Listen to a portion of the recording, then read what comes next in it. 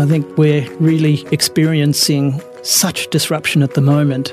And the frightening thing is, I was at a conference about a year ago where a futurist was talking. He said that now is the slowest point in time that you'll experience change. I thought, oh my God, because we're experiencing rapid change, but it's only going to get more rapid. And I thought that was a good lesson for us. It just is going to keep speeding up. Welcome back. This is the final episode with Ben Lawney, Senior Associate and the Education Lead with PTID, and Richard Leonard, Director at Hayball. We'd like to thank our launch partner, Zenith Interiors, which designs, manufactures and distributes leading-edge furniture for corporate and commercial environments. Zenith Interiors inspires organisations to excel. Thanks also to our supporting partner, Total Synergy. Synergy is cloud-based business and project management software for architects. It centralises your business and project information, giving you more time for design. Try Synergy free for 30 days at totalsynergy.com/ADR.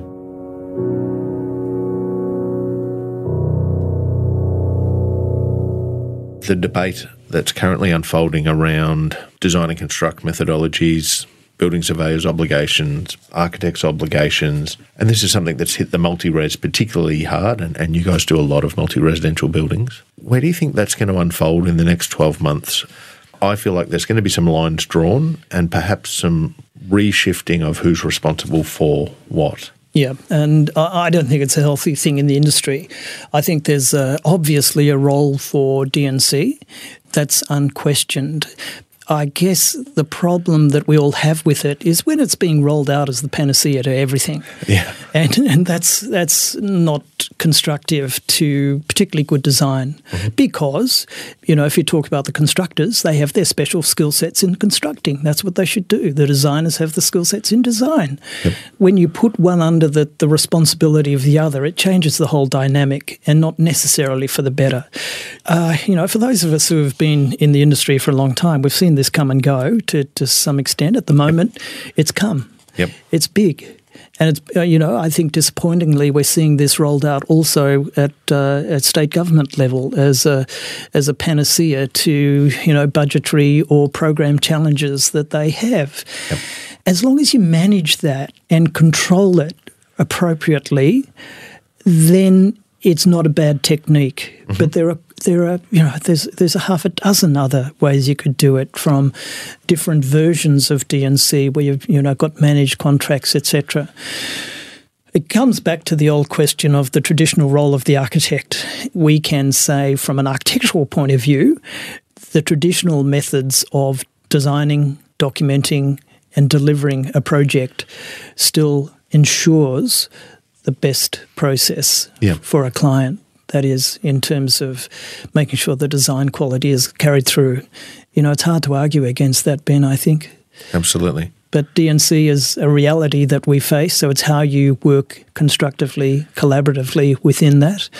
And the more open the process is, I think, in D&C is one of the answers to make all of that clear. And, unfortunately, I think that often is a cloudy area in the sense that it does open up deals within deals being done behind the scenes, which many people may not be aware of. So I want to just talk now about leadership. Obviously, you're a practice leader, but I think you're also really recognised as a leader in the education field. What are the skills that you think you need to be an effective leader? I think the best capture of that is that common summary that if you're out there leading and no one's behind you, then you're going for a walk by yourself. The ability to, lead the way in that sense, but also bring other people behind you is the key to it.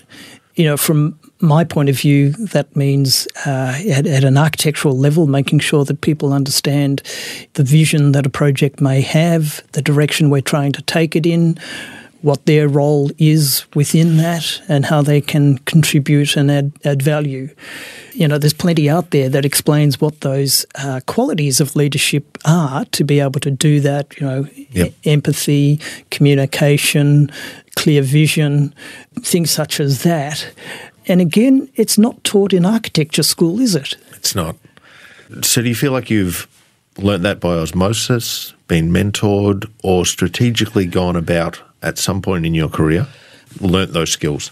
Look, I wouldn't pretend I have all of those skills at all, but, I've been working under some pretty good some leadership, and particularly, take someone from my point of view, Len Hayball, who has really led the practice since its inception, obviously, was in his own subtle way a great leader in being able to communicate, to build the empathy within staff, to have the vision and lead the direction towards something, but not necessarily, do it all himself. Being able to delegate, empower others, be able to set the landscape, the architectural landscape within the office to enable that to happen. And that to me was, I think is a tremendous example of someone being able to engender the respect, provide the leadership, provide the direction, and allow the people enough leash to be able to carry that out.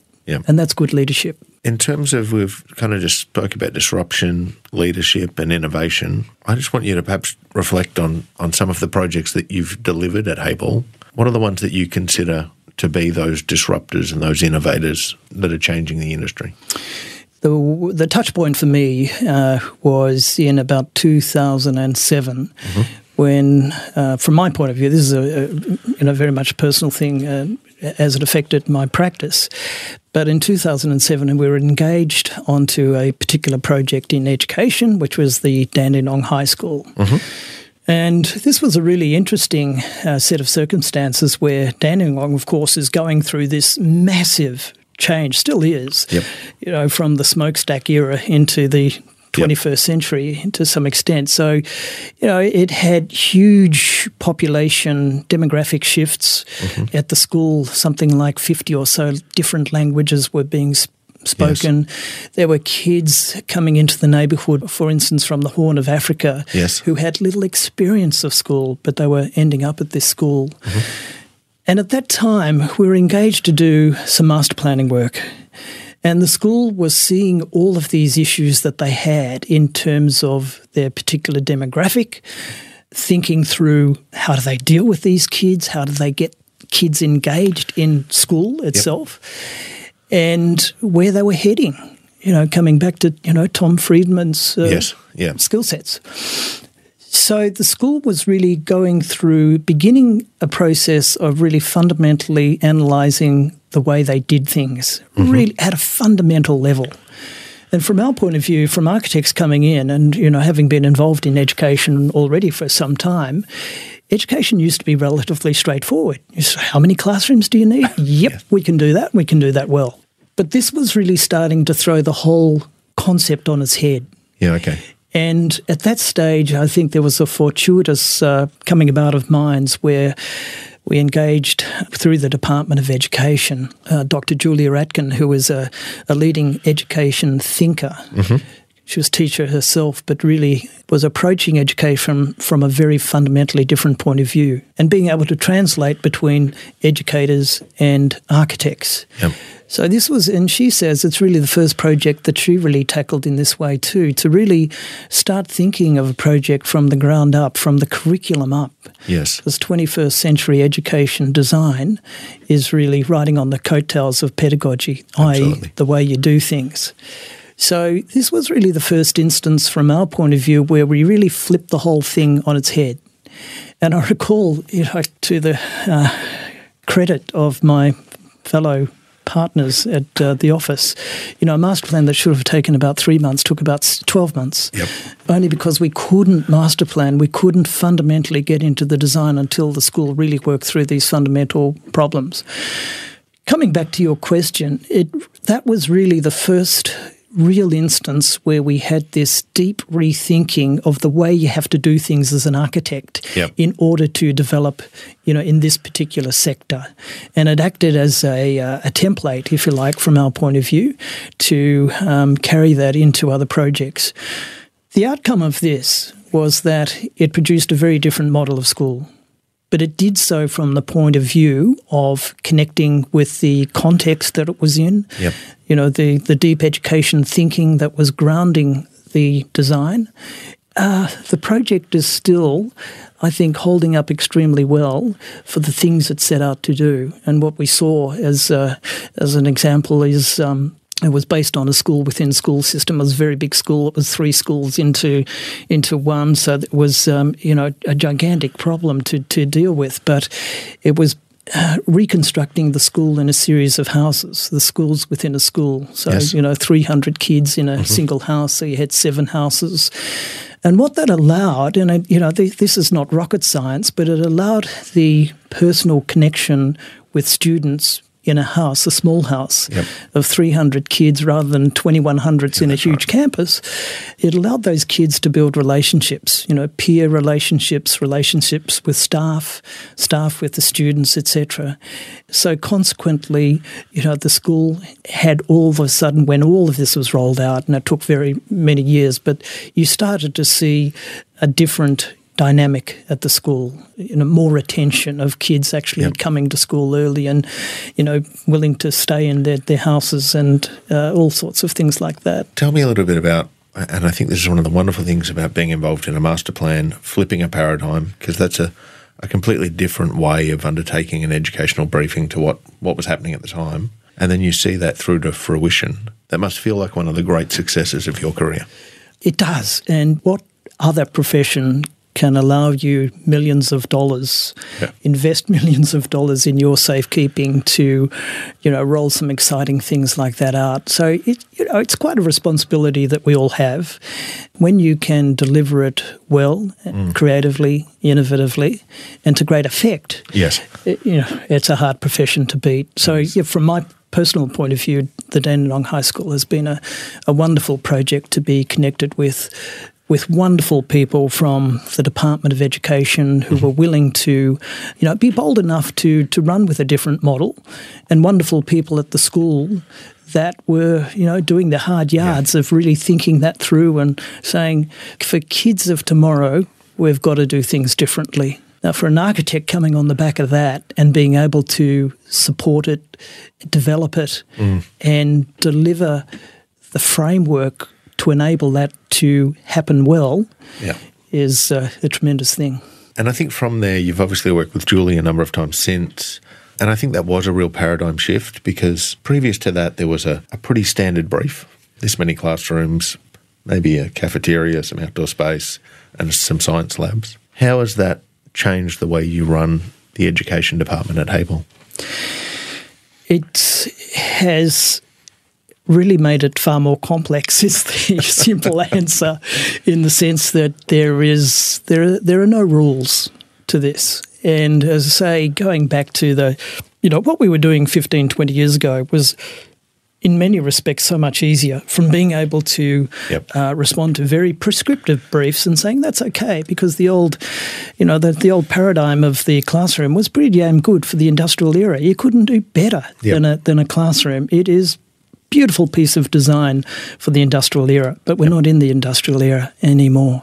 What that has impacted the way we do things is to really go back to base principles. To me, again, this is not rocket science. It's what Peter Corrigan, as my design lecturer at RMIT, drilled into us to say, go back to first principles. What drives the whole concept, what drives the positioning on the site, etc., etc. It's really, in this sense, in education, it's going back to a very complex set of decisions that schools need to make about how they do things, the pedagogy. Not all schools do it the same.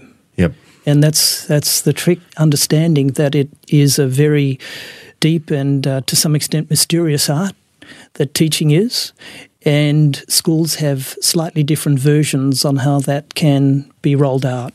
There are some systems, whether it's Reggio Emilia or Steiner or Montessori, that have different systems built around that. So, it means that every school project is effectively a very different animal.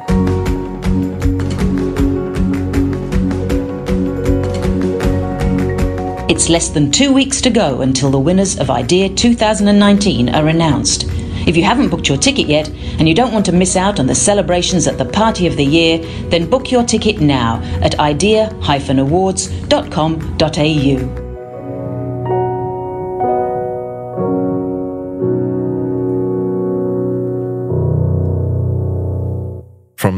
you continue to develop a relationship with the Department of Education, and recently you've gained quite a bit of notoriety for your involvement in the vertical schools. I'd be really interested to kind of get your take on where we think Victoria is in terms of its innovation and its current approach to what is a really ginormous amount of capital spending on education infrastructure. I think that the capital spending on infrastructure across the eastern seaboard is quite massive. You know, the Grattan Institute figures on this that came out, I think, in 2016 that talked about hundreds of schools needing to be added to our system in the next 10 years is quite phenomenal. So part of the answer, of course, is what you do with the inner urban areas. Mm-hmm. And, of course, this whole densification of our cities, particularly Melbourne and Sydney, is quite massive. Part of the response has got to be schools in those areas with, the flight to the cities. People are moving in, sometimes with kids. So the inner urban school is, part of a landscape that didn't really, sort of evaporated for some time. There were always, a lot of schools were still there, but urban areas got gentrified, or you've got places like the Fisherman's Bend urban renewal area that was industry moving out and people moving in, have caused a very different dynamic. So, vertical schools, I prefer to call them inner urban schools, are part of the landscape. I think we're doing it pretty well. I think we're doing education pretty well in the country compared to a lot of examples overseas. I think Australia, New Zealand have some really excellent education systems running that are pretty robust, that support their communities very well. We have a high proportion of schools in the public system, but we also have that balanced with a pretty robust and innovative private system. Yes. So I think generally it's good. It's work in progress in terms of vertical schools because the model is fairly new and it takes, I think, a lot of support from the departments of education to make sure that they're successful. We just can't build the buildings, put people in them. Cross our fingers. And cross our fingers and hope, you're going to work in it. Because what's happening at the same time, of course, Ben, is that they're very different models. They're just not horizontal schools stacked vertically. They tend to be much more innovative approaches, which, whether they're in the sticks or in the city, still need a good piece of professional development behind them to make sure that they can be occupied well, roll out as, innovative schools well. And you've played a key role in being part of the sort of learning environments Australasia and globally. And I think one of the key things I've heard you advocate for in your role there is the importance of post-occupancy evaluation and research as a fundamental part of innovation. How do you feel we're going in that?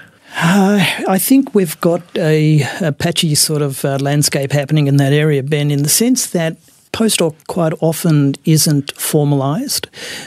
Some of the state systems do try to do it, but in the hubbub of actually rolling work out, I think particularly currently, it's easily overlooked or not done in the best way possible. That is, really understanding, what's happening with the physical arrangements of a, say, new facility rolled out, but how are the soft systems, the educators working in that, and, do they need help?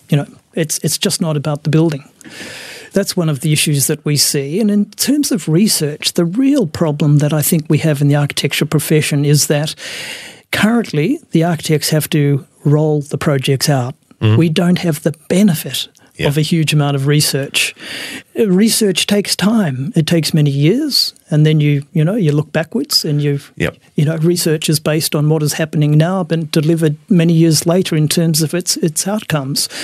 So this is a real problem for us in the sense of having the hard and fast research upon which to build your designs is very limited. So it's not crossing your fingers and hoping we've got it right, but it's having enough understanding of what needs to be done and how you can roll that out, and seeing the research hopefully come behind you to refine the models that you're coming up with. What is it that you know now that you wish you'd known when you were starting out? I think one of the big things, and I'll tie it back to education in a sense. What I know now that I didn't realise when I was starting out is that you never stop learning. Yeah. And I think, you go through a fairly rigorous system in architecture too. 6 years, 5-6 years, that's a long stint. So you come out of it with the expectation that you know it all. And with the blind faith of youth, that often is the case. What you quickly learn is that you know nothing. Yeah. In a sense of you have to keep learning, you have to, particularly in this age of constant white water, that, the sector is changing fundamentally and the way you do things as an architect is really under constant change. Reflecting back over all those years, the ability to, as they often say, learn, unlearn and relearn, to constantly reinvent, to constantly stay fresh, keep building on what you know, but it doesn't finish. That's lifelong learning. And what do you consider to have been your greatest challenge in your career so far? Professionally, I guess there's two ways I'd answer that. And one is maintaining a vibrant practice. That's always a challenge. And being part of a group of people who contribute, collaborate, lead, that's a great challenge and a really good challenge. From a professional point of view, if I pick one project, it's the vertical school that the first vertical school in the state system in Victoria, which was South Melbourne Primary School.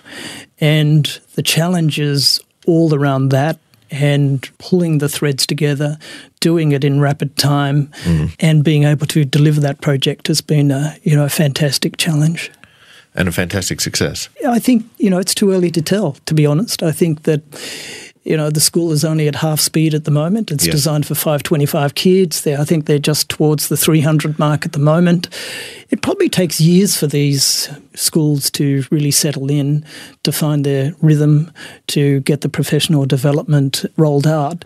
But in terms of the project having an impact in its community, I think we're already seeing that because in this case, it's a project that combines community services. Yes. It's an integrated part of what the school does. So, that is really an interesting model.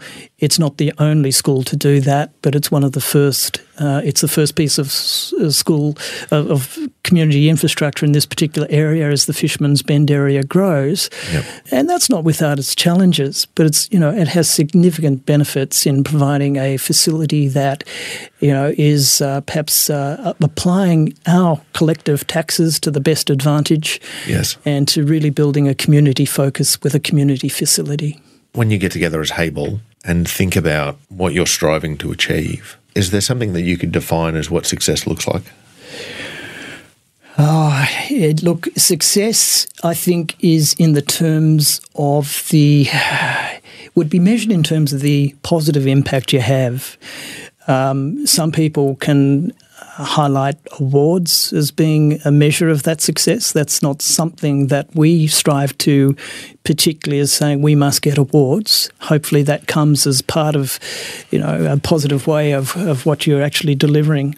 But to me, it's being able to have a practice that is delivering high quality, creative solutions that are really adding value to the community. We're providing a service to our community. We live in our community, and being able to contribute that in the built environment, I think and to do so, with positive impact is the success you look for. So now, 5 in 5. I'll give you a word, and if you could just give an off-the-cuff response.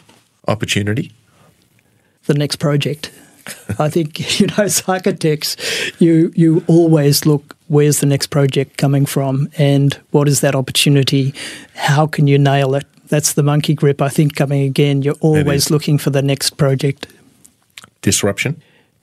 Constant white water. I think we're really experiencing such disruption at the moment. And the frightening thing is, I was at a conference about a year ago where a futurist was talking. He said that now is the slowest point in time that you'll experience change. I thought, oh my God, because we're experiencing rapid change, but it's only going to get more rapid. And I thought that was a good lesson for us. It just is going to keep speeding up. Education. Lifelong, critical.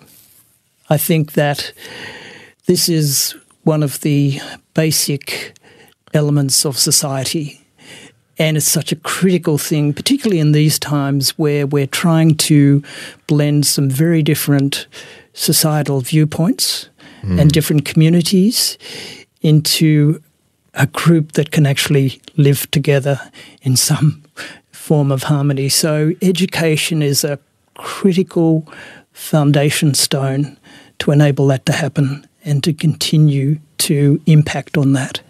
Success?